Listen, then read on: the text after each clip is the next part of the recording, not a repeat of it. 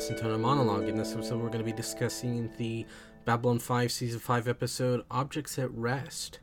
So, this is not technically the last episode, it's the penultimate episode, but from a real-life perspective, it was the last one filmed, due to Sleeping Light being filmed during Season 4, just in case the cancellation was never, stopped, or at least they weren't renewed.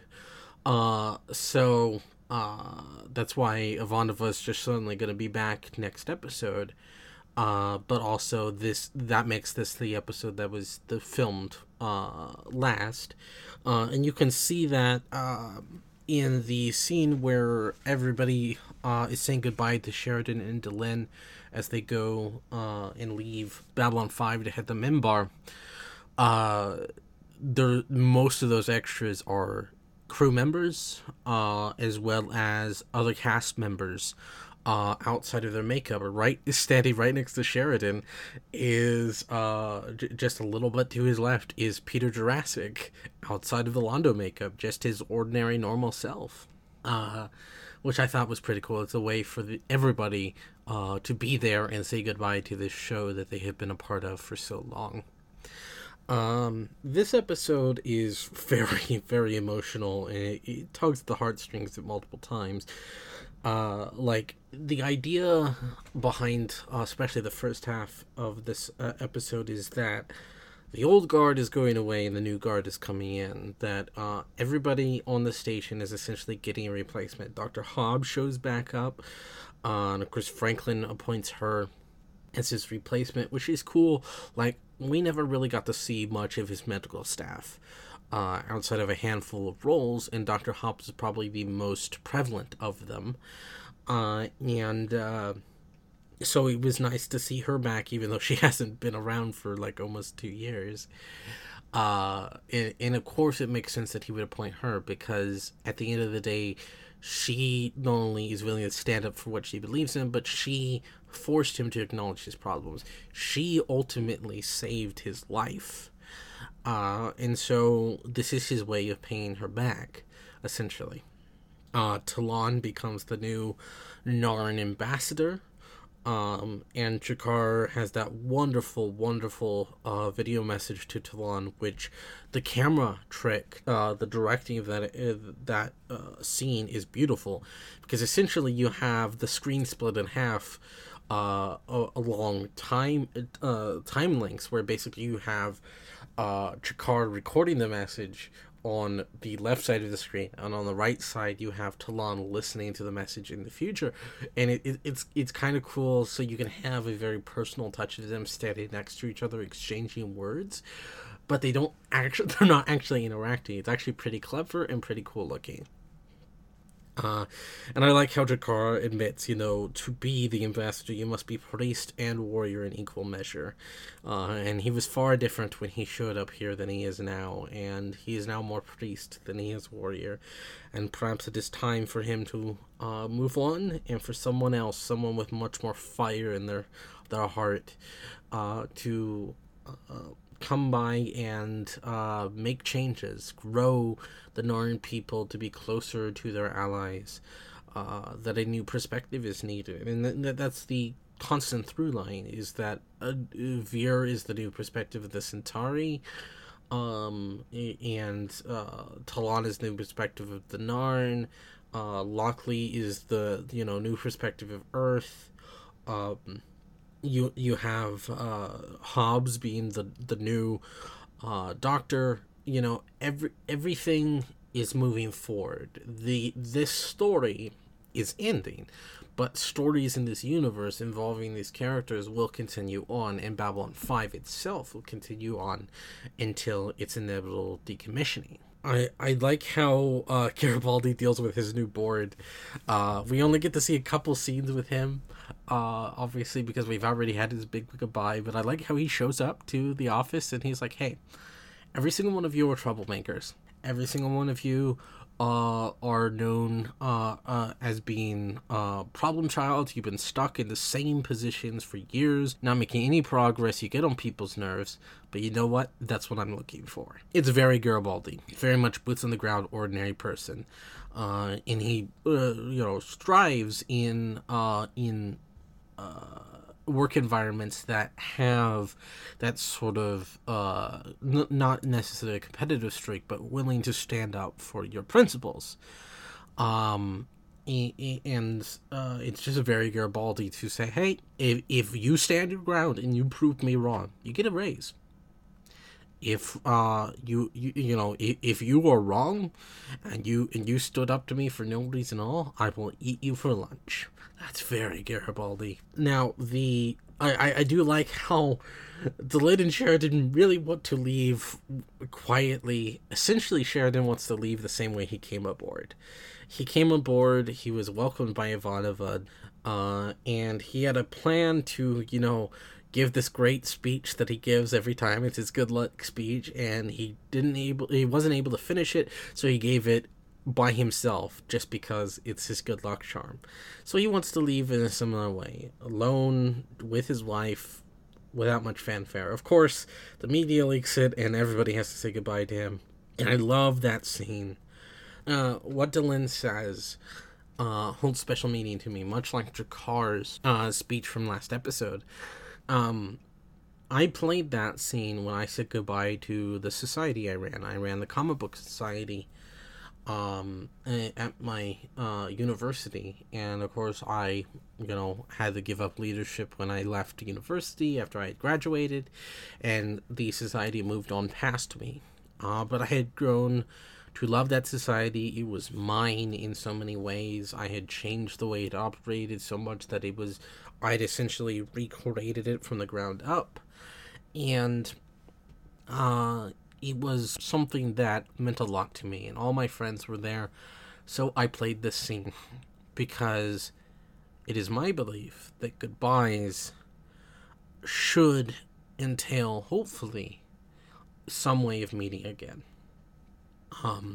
There are some times where goodbyes are permanent, and those hurt far more than they should, but they do, and I'd like to believe that when we encounter someone, we are intrinsically tied to them in a way that maybe means that someday down the line, we will encounter them again.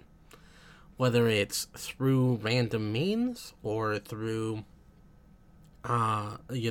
just seeing each other one time, or not even saying hello, but just passing each other by on the street.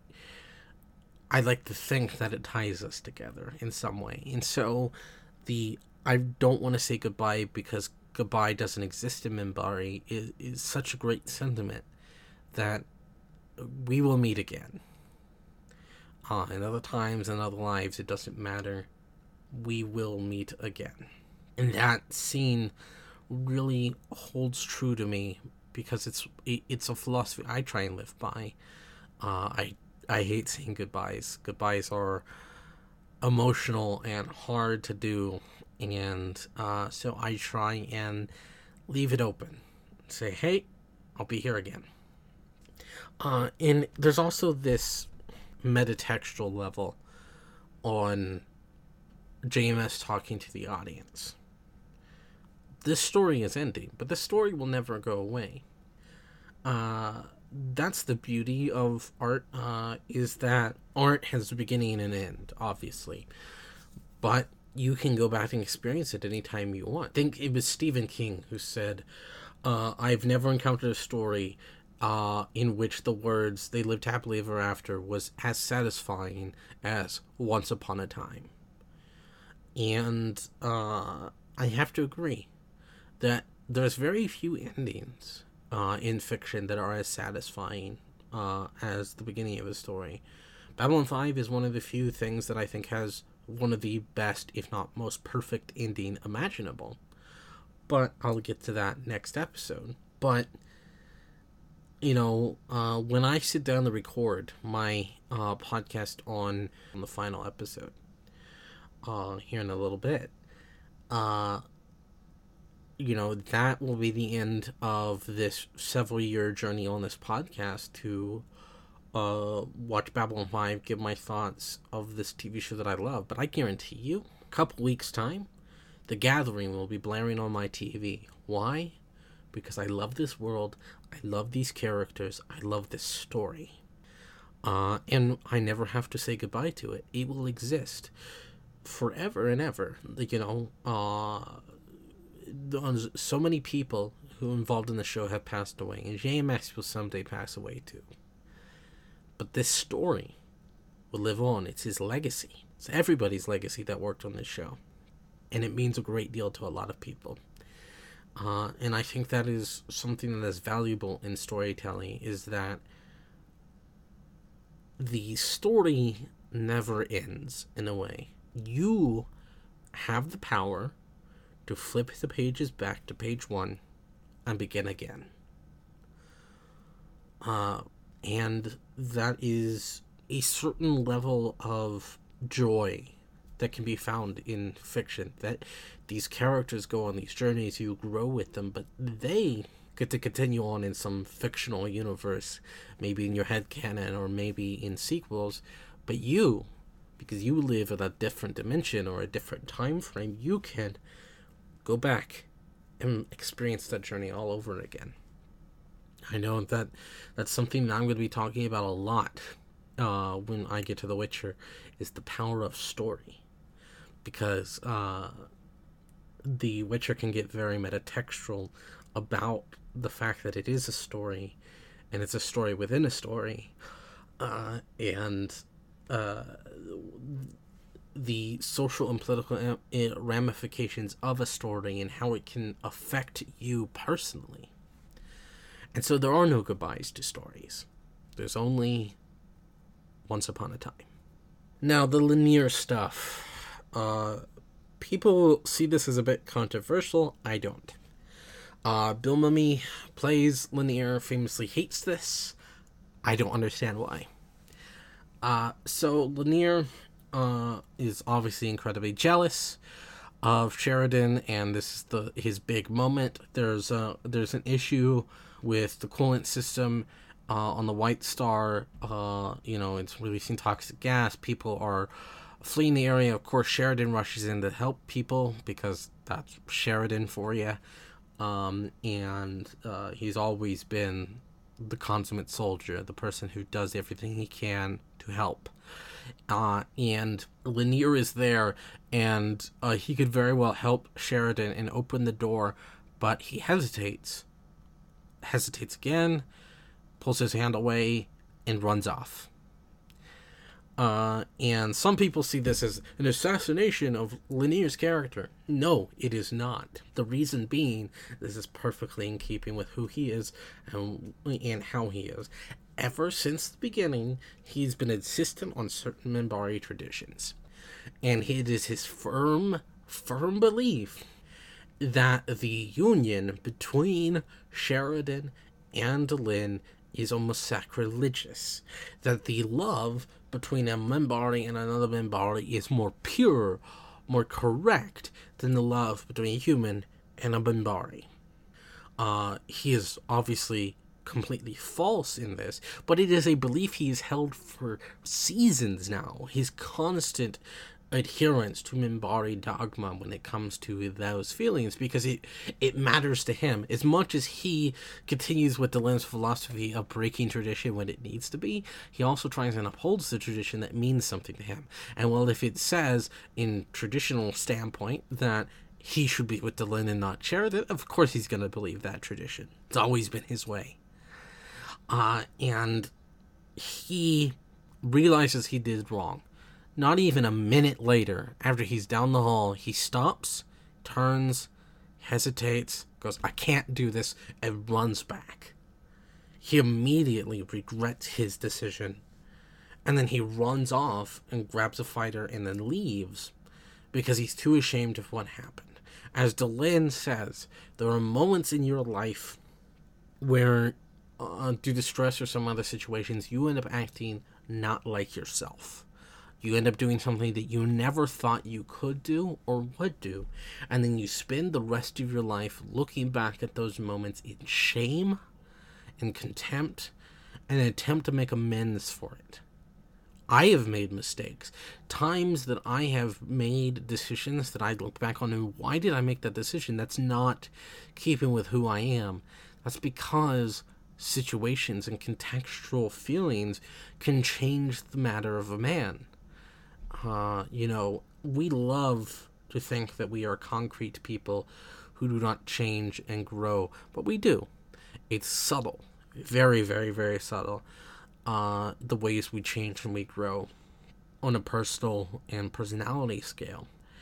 And so to have a moment where the sort of light switches on in your brain and you do something you never thought you would do, I've had it happen. I guarantee everybody listening to this has had it happen. And this was Lanier's moment. And he feels incredibly sorry for what happened. When he calls Delenn later, essentially it's a suicide note. Essentially it's saying, I cannot make amends for what I did. What I did is irredeemable. What I did is horrible. So I'm going to go out there and I'm going to try and do something that will make you proud of me, make you forgive me. And essentially what he's saying is, I'm going to martyr myself in hopes that you will respect me in death. His death has never been told in any short stories or anything like that. Or books. However, JMS has given some hints occasionally in interviews, and it happens during the Telepath War. So one would assume that he went and he fought for a cause that he believed Delenn would believe in, to try and earn her respect, and end up dying in hopes that dying for a cause she respects would renew that respect, even though that respect never diminished. That her and Sheridan, even especially Sheridan, the good man that he is, says that he was willing to forgive him. He didn't need to earn back that respect, but he felt like it. We spend our lives essentially trying to make up for certain mistakes we have made, and sometimes those mistakes are great and sometimes those mistakes are small, but they irrevocably hurt us in a way that is sometimes good and sometimes bad. In Lanier's case, it was a split decision that he regrets, and now he's making even worse decisions in an attempt to atone, an atonement he does not need. Londo's appearance in this episode is really, really sad. So he's there on behalf of the Drakh and the Keeper to give this special urn to Sheridan, so that when their child comes of age, that David is given the urn, and the urn contains a Keeper within, that will then take control of the, one of the more important people in the galaxy's future, because he is the offspring of two of the most important people. So obviously his word and opinion will have weight. That's the situation we have here, is that Londo didn't want to do this. He even asks for alcohol at one point. And of course Sheridan has decided not to bring alcohol. He's decided to quit drinking because alcohol is dangerous around Minbari. It produces homicidal thoughts around them. So it's best to not chance it, which is understandable, but that means that Londo couldn't warn them, couldn't say a damn thing. He also couldn't spend the time with his friends that he intended to. He wanted to be free of the Keeper's influence for just a moment to say what he wanted to say, but he couldn't. Everything he had to say was couched in, half-truths and misdirection. There's even this wonderful scene just before he leaves where he pleads to them to understand that no matter what happens, I am your friend. And that's just him telling them, please understand what I'm doing is not of my own accord. Please understand I do not mean you harm. And that is the sad truth of Londo's situation. He is a prisoner in his own body, and he will be for many, many, many years to come. That is truly, truly sad. Next episode won't feature him because it will take place during a time frame in which he's already dead. So this is essentially the last time we see Londo in the show. Canonically speaking, the last time we see him is, of course, War Without End, where Jakar kills him out of mercy. And the scenes leading up to that and what happens with the Keeper for David can be explored in one of the books, the book trilogy. There are several B5 books. Canonicity on some of them are iffy, but any ones that JMS wrote the outline for, they are completely canon. In the case of the Centauri trilogy, they are absolutely canon. And I find it interesting just to say that the Keeper for David feels like an idea, a holdover from the original concepts. But it still works as sort of a threat to future society. But in the original draft, I think I've mentioned this way back in season 1, that David was supposed to be the founder of the ISA. That the War Without End, they were taking Babylon 4 into the future, and in that it would cause the child of then Delenn and Sinclair to age rapidly, and that would be a grown-up David. And so obviously this Keeper thing probably would have more prevalence then, but it still holds a certain menace even in this form, no matter how much the story has changed in the interim. In the final scene, where Sheridan sits down and he records a message for David, knowing that he won't be around long enough to see his son fully grow up. And basically teach him life lessons that he has learned throughout his life. It's a wonderful, wonderful scene, and it's a scene that I try and hold to myself. It has a lot of messages that basically I have taken to my heart, especially the one of, life is change and people will change, and sometime down the road your friends may diverge. Remember them for, who they are and what they were. And I think that holds special meaning because of events that happened almost a year ago for me. But also, it's a good life lesson, and there's a lot of great little bits. And I like how the final lesson he departs, of course, is the first lesson his father gave him. Never start a fight, but always finish it. And of course, that sweet little scene with Delenn and Sheridan saying how much they love each other. It's adorable. And it's just this nice little comfy scene to get us ready for the heartbreak of the next episode. But this episode it tugs the heartstrings. I mean, there are bits that are quote-unquote cheesy, like the salute scene, the saluting the new guard and the old guard as they leave. B5 is can be seen as a bit cheesy, but it's the kind of good cheese that you want. The tear-jerky cheese, the melodramatic cheese. It's great. So this episode is a wonderful goodbye to these characters in their current form, their current state. Next episode, we jump to the future when Sheridan will simply stop. Until then, bye.